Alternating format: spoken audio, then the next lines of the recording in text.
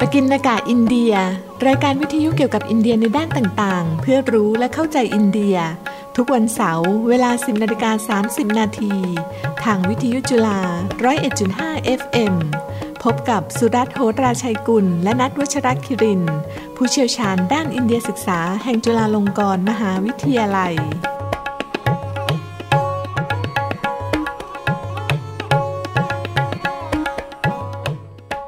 สวัสดีครับท่านผู้ฟังพบกับรายการปกิณกะอินเดีย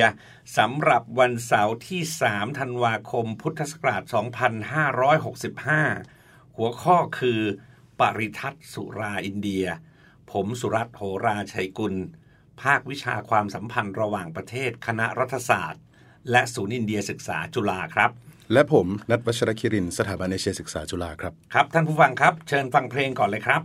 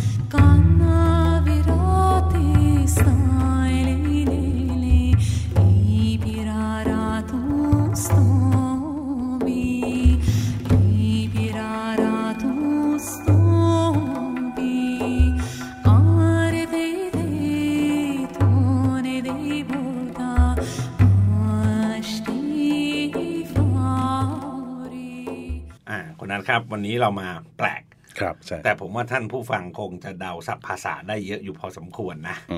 เพราะเพลงที่เปิดไปนี้มีชื่อว่าอมฤตนะครับซึ่งก็ตรงตัวเลยล่ะอมฤตครับที่ทางประเทศอินเดียเนี่ยมีผู้หญิงหลายคนนะที่ชื่อนี้เลยนะครับแล้วก็มีดาราดังด้วยชื่ออมฤตซิงห์นะครับเพลงนี้ใช้ชื่อภาษาอังกฤษว่าTurning the Sea of Milk นะครับถ้าแปลเป็นภาษาไทยก็คือกวนเกษียณสมุทรนะครับเป็นผลงานปีคริสตศักราช 2017 ผลิตและกำกับภายใต้ชื่อวงดนตรีชื่อว่าวาส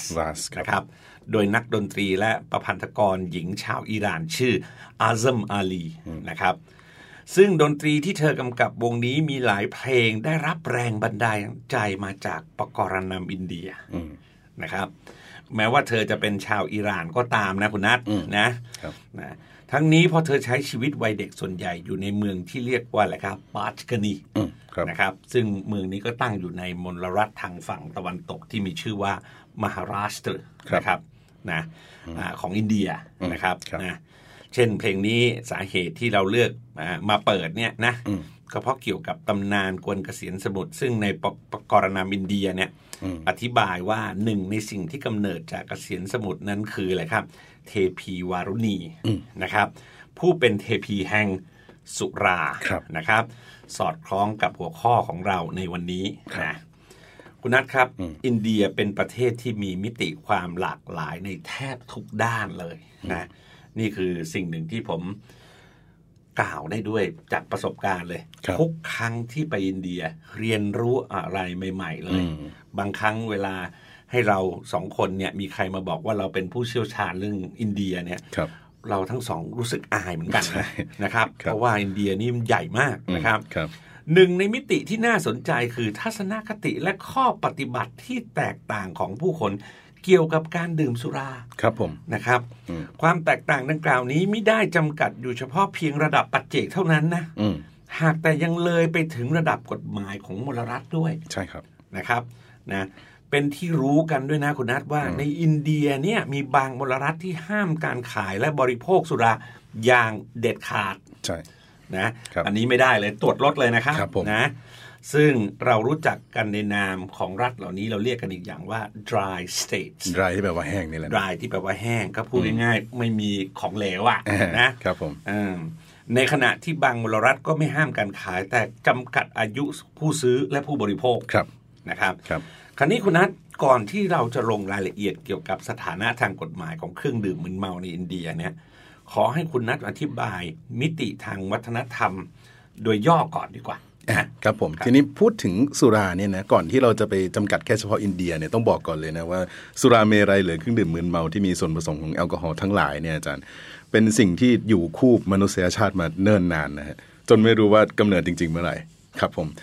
หนังสือ Guinness Book เนี่ยบันทึกเอาไว้นะครับว่าหลักฐานเก่าแก่ที่สุดที่เกี่ยวเนื่องกับการผลิตเหล้าเนี่ยย้อนกลับไปได้ถึง 6,000 ปีก่อนคริสตกาลนะครับก็คือ 8,000 กว่าปีแล้วอะจริงๆณดินแดนที่เป็นจอร์เจียปัจจุบันนะฮะทีนี้ไอ้คำว่าหลักฐานเก่าแก่ที่สุดเนี่ยไม่ได้บ่งบอกนะฮะว่าเหล้าเกิดขึ้นมาช่วงปี8,000 กว่าปีก่อนไม่ใช่นะก็คืออาจจะมีมาก่อนหน้านั้นก็ได้มันอาจจะมีมาก่อนหน้านั้นก็ได้แค่ว่าปรากฏหลักฐานตอนนั้นนะฮะส่วนอารยธรรมอินเดียเนี่ยครับมีหลักฐานปรากฏอย่างชัดเจนเลยนะครับในคัมภีร์ฤกขเวทนะฮะซึ่งมีอายุเกือบ 4,000 ปีแล้วเนี่ยว่าสมัยนั้นเนี่ยมีเครื่องดื่มชนิดหนึ่งที่ชื่อว่าโสมะนะฮะอันนี้อาจจะเรียกเป็นภาษาไทยว่าน้ำโสมนะแต่ว่าเราอย่าไปสับสนกับโสมเกาหลีนะคนละอย่างนะครับเป็นน้ำหมักจากยางสีขาวของเถาไม้เลื้อยชนิดหนึ่งที่มีชื่อเดียวกันชื่อเถาโสมะนี่แหละนะฮะคั้นออกมาผสมกับนมเปรี้ยวแล้วก็สมุนไพรอื่นๆแล้วก็หมักไว้นะฮะจนมีฤทธิ์มึนเมาอันนี้เป็นเครื่องดื่มที่นำไปใช้ประกอบพิธีกรรมครับน้ำโสมเนี่ยมีคำพรรณนาไว้อย่างน่าสนใจว่าเครื่องดื่มนี้ศักดิ์สิทธิ์บริสุทธิ์เป็นน้ำแห่งชีวิตบำรุงสุขภาพและให้ความเป็นอมตะอีกทั้งเป็นหนทางไปสู่สวรรค์กันนั้นก็ตามแหละคุณนัทในพระเวทเนี่ยก็มีบันทึกว่าบรรดาฤาษีและปวงเทพเนี่ยดื่มเครื่องดื่มชนิดนี้แบบพร่ำเพรื่อเลยนะถึงกับเมาไม้ท้องไส้ปั่นป่วนอาเจียนกันเลยนะคุณนัทครับผมถูกไหมแสดงว่าน้ำโสมะมีระดับแอลกอฮอล์ที่น่าจะแรงพอสมควรนะครับถูกไหมจนกระทั่งแม้แต่ในบทสวดสรรเสริญน้ำโสมะเนี่ยก็ยังต้องมีวรรคที่กล่าวว่าโอ้โสมะเอ๋ยขอจงอย่าทำลายกระเพาะของเรานั่นไงกระดาบสังคมใช่ไหมไม่ใช่ดีอย่างเดียวไม่ใช่ดีในยุคต่อมานะฮะทีนี้เถาโสมะที่นำมาคั้นทำในน้ำโสมที่ว่าเนี่ยหายากขึ้นทุกทีครับมีหนำซ้ำเนี่ยยังถือกันเป็นเคล็ดด้วยนะอาจารย์ว่าต้องขึ้นภูเขานะไปเก็บกลางแสงจันทร์ด้วยนะเพราะนั้นสถานะของน้ำโสมเนี่ยก็เลยยิ่งสูงขึ้นจนจำกัดใช้ดื่มเฉพาะพิธีกรรมเท่านั้นเองนะฮะทีนี้เครื่องดื่มมึนเมาเพื่อความบันเทิงเนี่ยที่มันขึ้นมาแทนที่นะอันนี้คือตัวที่เขาเรียกว่าสุรานะฮะสุราอันนี้ภาษาสันสกฤตเลยนะสุราสมัยนั้นเนี่ยเขาสันนิษฐานกันว่าน่าจะหมักมาจากข้าวบาเล่นะครับอาจารย์ก็คล้ายๆกับเบียร์ยุคปัจจุบันนี่แหละนะครับเครื่องดื่มที่เรียกว่าสุราเนี่ยแพร่หลายมากในหมู่คนทั่วไปอันนี้ต่างจากน้ำส้มนะฮะที่เขาสงวนเอาไว้เฉพาะนักบวชหรือว่าฤาษีเนี่ยเอาไว้ดื่มในพิธีกรรมศักดิ์สิทธิ์เท่านั้นเนี่ยคุณนัทนิดเดียวนะเมื่อกี้บอกว่าต้องขึ้นภูเขาไปเก็บกลางแสงจันทร์เนี่ยผมนึกถึงหนังกำลังภายในเลยนะเวลาจะต้องหาอะไรมาเยียวยาอะไรอย่างเงี้ยนะต้องเข้าไปแค่ไหนยังไงนะไม่เป็นไรวันหนึ่งเราคงน่าจะมาพูดกันด้วยว่าจีนกับอินเดียนี่ก็มีอะไรคล้ายกันอยู่หลายอย่างนะแต่เครื่องดื่มมึนเมามีสถานะศักดิ์สิทธิ์อยู่เฉพาะสมัยพระเวทเท่านั้นนะคุณนัทถูกไหมหลังจากยุคพระเวทก็มีคัมภีร์เกิดขึ้นอีกประเภทหนึ่งนะเรียกว่าสัมฤทธิ์เนี่ยนะซึ่งเน้นด้านหลักจริยธรรมและกฎหมายเป็นที่น่าสังเกตว่าคัมภีร์สัมฤทธิ์โดยมากไม่สรรเสริญสุราหรือเครื่องดื่มมึนเมาชนิดใดๆซ้ำยังมองว่าเป็นโทษโดยเฉพาะอย่างยิ่งในวรรณะสูงนะก็ถือว่าแหละการดื่มสุรานี่เป็นบาปหนักอันนี้ผมมีเรื่องเล่าให้ฟังนะในไอการลงโทษเนี่ยนะผู้ที่อยู่ในวรรณะสูงที่ดื่มเหล้าด้วยความจงใจเนี่ยรู้ว่าเป็นเหล้าเนี่ยแล้วดื่มเข้าไปนะครับในคัมภีร์มนุสัมฤตินะกำหนดโทษไว้หนักมากนะครับถึงกับขั้นว่าระบุให้เอาน้ำเดือดหรือนมเดือดหรือเนยเดือดเนี่ยหรือไปจนถึงตะกั่วหลอมเงินหลอมทองแดงหลอมเนี่ยกรอกปากจนตาย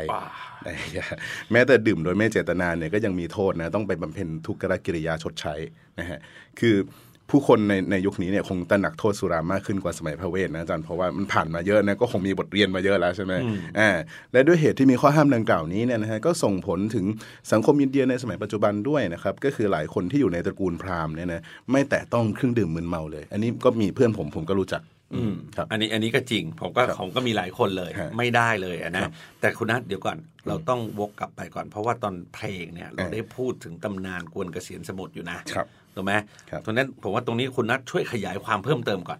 ได้ฮะเหตุการณ์ตอนนี้เนี่ยชื่อเป็นภาษาสันสกฤตก็คือสมุทรมันธนะนะครับ อันนี้แปลตรงตัวเลยก็คือกวนน้ำทะเลนะฮะซึ่งตรงเนี้ยที่ว่าสมุทรเนี่ยหมายถึงเกษียณสมุทรหรือทะเลน้ำนมนะครับไอ้คำว่าคีระเนี่ยนะฮะแปลว่าน้ำนมใช่ไหมอันนี้คือคำเดียวกับคำว่าคีรถูกไหมฮะคำเดียวกันเลยนะฮะ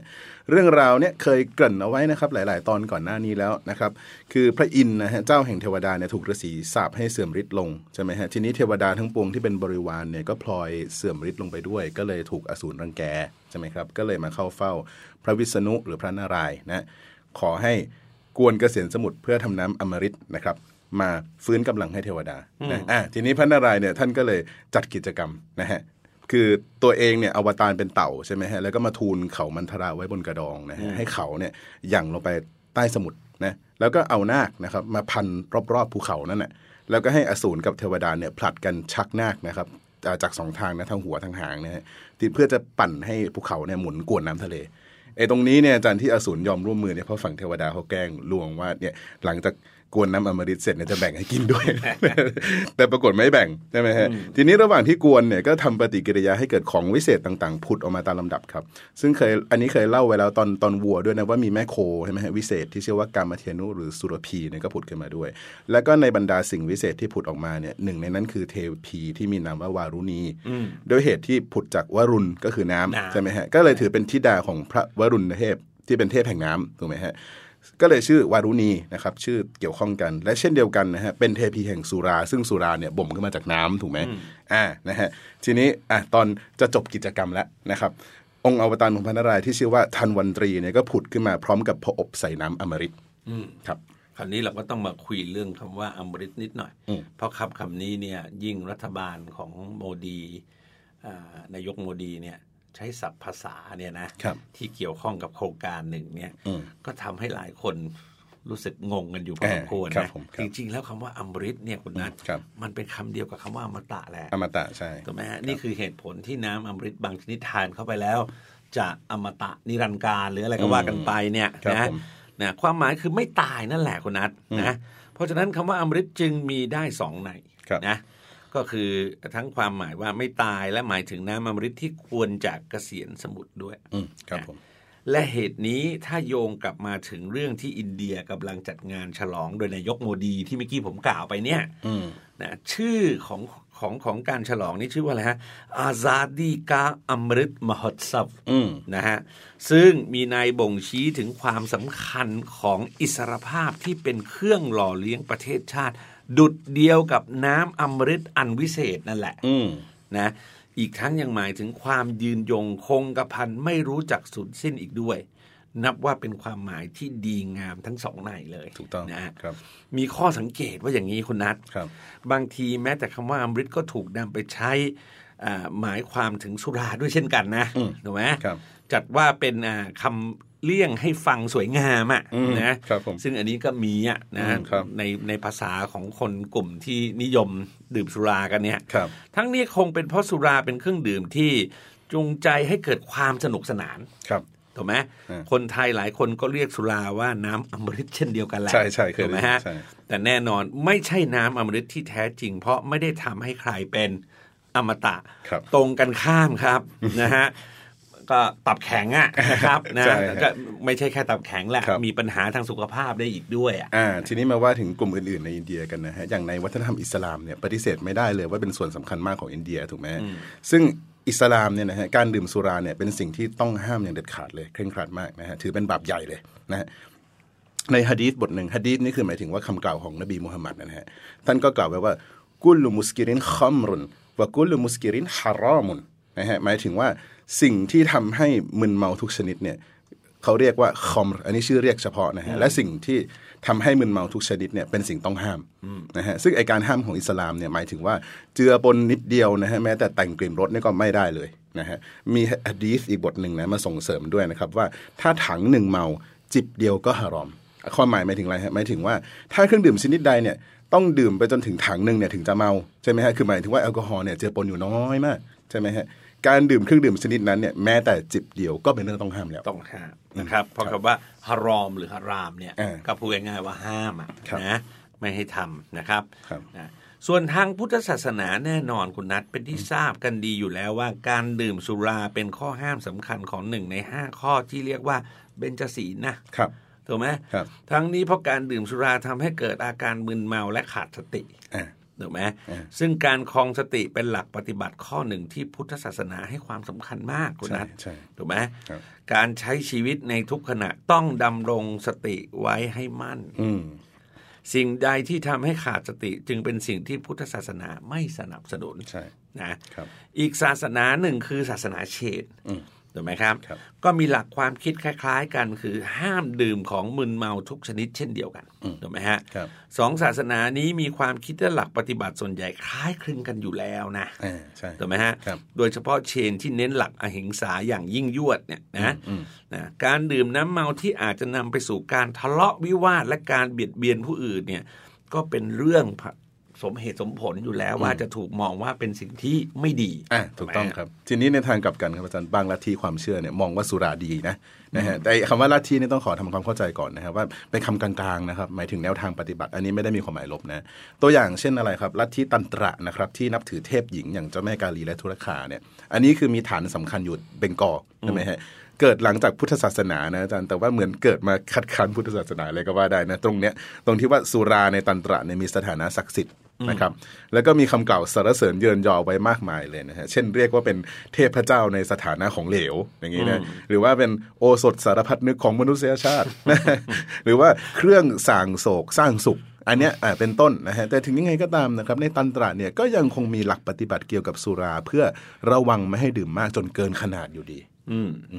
เพราะนั้นคุณนัทจากที่กล่าวมาเนี่ยเห็นได้ว่าอินเดียโบราณมีมุมมองหลากหลายเกี่ยวกับการดื่มสุราเช่นเดียวกับที่คนอินเดียในปัจจุบันก็มีความคิดแตกต่างกันในเรื่องนี้ถ้าว่าอย่างที่เกริ่นไว้เมื่อต้นรายการว่า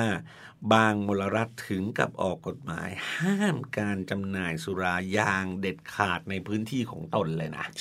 ใช่ไหมครับการขายรวมทั้งการบริโภคแอลกอฮอล์นั้นเนี่ยเป็นเรื่องต้องห้ามในมลรัฐดังต่อไปนี้นะครับก็มีอะไรพิหารถูกไหมครับกุชราตนาคาแลนด์มิโซรัมถูกไหมครับแล้วก็ดินแดนอื่นๆที่เรียกว่า Union Territory หรือดินแดนสหมณฑลเนี่ยถูกไหมครับนะแล้วก็ลักษทวีปนะเหล่านี้ที่เป็นสิ่งที่เรียกว่าอะไรอ่ะมลรัฐแห้งนี่ก็ดูไม่ค่อยดีอ่ะ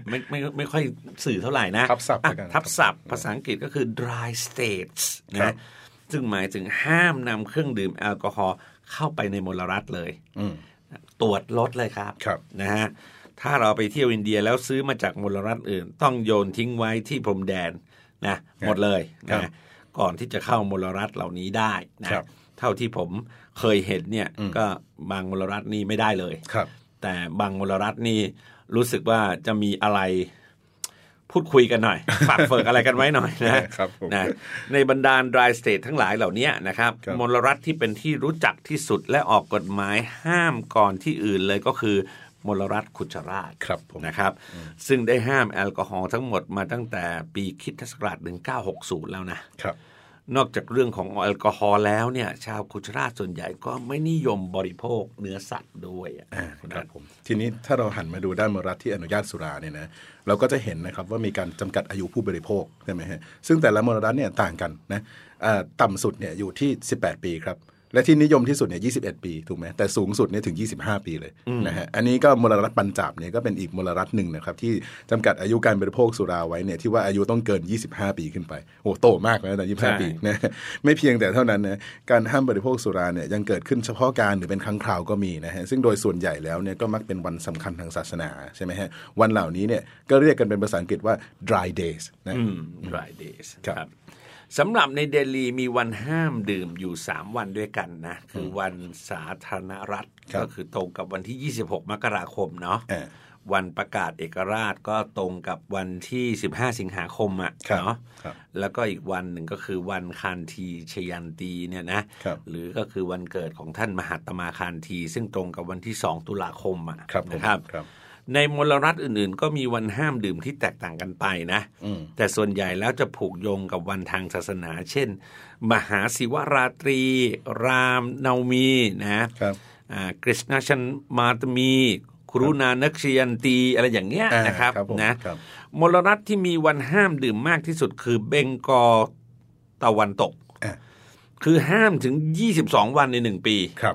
เกือบเดือนนะใช่นะครับโดยในบรรดาวันเหล่านี้มีทั้งวันสำคัญของชาติอย่างวันเอกราชและวันสำคัญทางศาสนาฮินดูอิสลามคริสเตียนด้วยใช่ครับเรียกว่าห้ามเกือบทุกศาสนา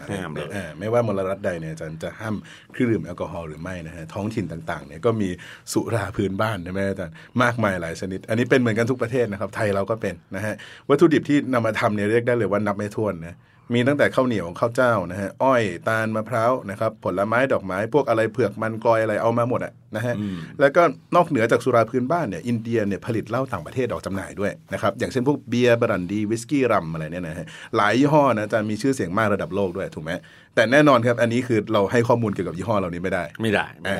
ผิดจริยธรรมทางวิทยุของเรา ทางที่นี้ด้วยนะใช่ครับนะนั่นก็กล่าวโดยสรุปอย่างนี้คุณนัทท่ามกลางการออกกฎหมายห้ามและจำกัดการบริโภคแอลกอฮอล์เนี่ยอินเดียยังมีผู้เสียชีวิตจากการดื่มแอลกอฮอล์เป็นต้นเหตุนะไม่ว่าจะโรคภัยไข้เจ็บหรืออุบัติเหตุนะหรือการทะเลาะวิวาทถึงปีละกว่า 260,000 คนนะคุณนัทใช่ไหมนั่นเท่ากับเท่าไหร่ครับ712คนต่อวันหรือ29คนต่อชั่วโมงนะอันนี้คือตัวเลขทางการที่ไม่รู้อีกตั้งเยอะนะใช่ครับถูกไหมทุกปีมีการผลิตเครื่องดื่มแอลกอฮอล์ในอินเดียประมาณ594ล้านลิตรแต่มีการคาดการณ์ว่าการบริโภคอาจจะพุ่งสูงถึง 1,680 ล้านลิตรในไม่ช้านะครับเครื่องดื่มแอลกอฮอล์สร้างรายได้ให้รัฐบาลอินเดียทั้งภายในและนอกประเทศรวมถึงกว่า3 ล้านล้านรูปีว้าวนะครับโอ้นี่เยอะอยู่เหมือนกันนะเยอะมากครับและประมาณการว่าการบริโภคเฉพาะในประเทศเนี่ยมีมูลค่ามากถึงเนี่ย80,000 ล้านรูปีนะสุดท้ายนี้คุณนัทครับเราทั้งสองคนเนี่ยก็ต้องขอบอกกับทั้งผู้ฟังหน่อยนะครับว่าเราไม่ได้ตั้งใจทำหัวข้อนี้มาเพื่อที่จะไปสนับสนุนให้ใครดื่มแอลกอฮอล์นะครับเพราะว่าเราไม่มีเจตนาอะไรแบบนั้นอยู่แล้วแต่เราจำเป็นที่จะต้องเล่าหลายเรื่องหลายอย่างเพราะมันเกี่ยวข้องกับวัฒนธรรมเกี่ยวข้องกับคัมภีร์ต่างๆนานาด้วยนะครับนะในขณะเดียวกันเนี่ยเราก็หยิบยกเรื่องนี้เข้ามาก็เพราะว่านี่ก็เข้ามาเดือนใหม่แล้วนะก็คือเดือนที่12เดือนสุดท้ายและอีกไม่นานนักเนี่ยก็จะไปสู่เทศกาลเริ่มมีการทำงานน้อยลงหยุดมากขึ้นยาวขึ้นเนี่ยนะและแต่ละปีเนี่ยคุณนันมันก็น่าอับอายที่ทำไมครับประเทศเราเนี่ยต้องมานับว่าปีนี้ตายทั้งหมดกี่คนเพราะอุบัติเหตุจากสุราอย่างเงี้ยนะเพราะฉะนั้นแล้วถ้าเรารักประเทศของเรารักสังคมของเราเนี่ยนะเราก็ต้องช่วยกันนะไม่ให้สิ่งเหล่านี้มันเกิดขึ้นนะเพราะไม่งั้นแล้วมันก็นำไปสู่ความสูญเสียทั้งชีวิตและทรัพย์สินมากมายถูกไหมก็ไอ้ตัวใหญ่ตัวปัญหาเลยเนี่ยก็คืออะไรการดื่มแล้วขับรถยนต์เราจะไม่พูดว่าเมาแล้วขับเลยนะเพราะดื่มนิดเดียวโดยที่ยังไม่เมาเนี่ยก็ไม่ควรแล้วมันเสี่ยงแล้วไงเมาแล้วขับนี่ยังมากเกินไปเพราะฉะนั้นสิ่งเหล่านี้มันก็ไม่ได้ทำให้มีความเหมาะสมไม่สวยงามสำหรับประเทศนะนั่นแล้วใครจะดื่มหรืออะไรตรงไหนเนี่ยมันก็สิทธิ์ของท่านตามกฎหมายเนาะแต่ก็ดื่มในสถานที่ที่ท่านไม่ต้องไปขับรถแล้วสิอะไรทำนองเนี้ยนะอันนี้ผมก็คิดว่าเป็นสิ่งหนึ่งที่เราก็อยากจะฝากท่านผู้ฟังไว้ด้วยช่วยกันรณรงค์คนละไม้คนละมือนะครับคุณนัทครับวันนี้เวลาของเราจบลงแล้วนะครับต้องขอลาไปก่อนนะครับสวัสดีครับสวัสดีครับ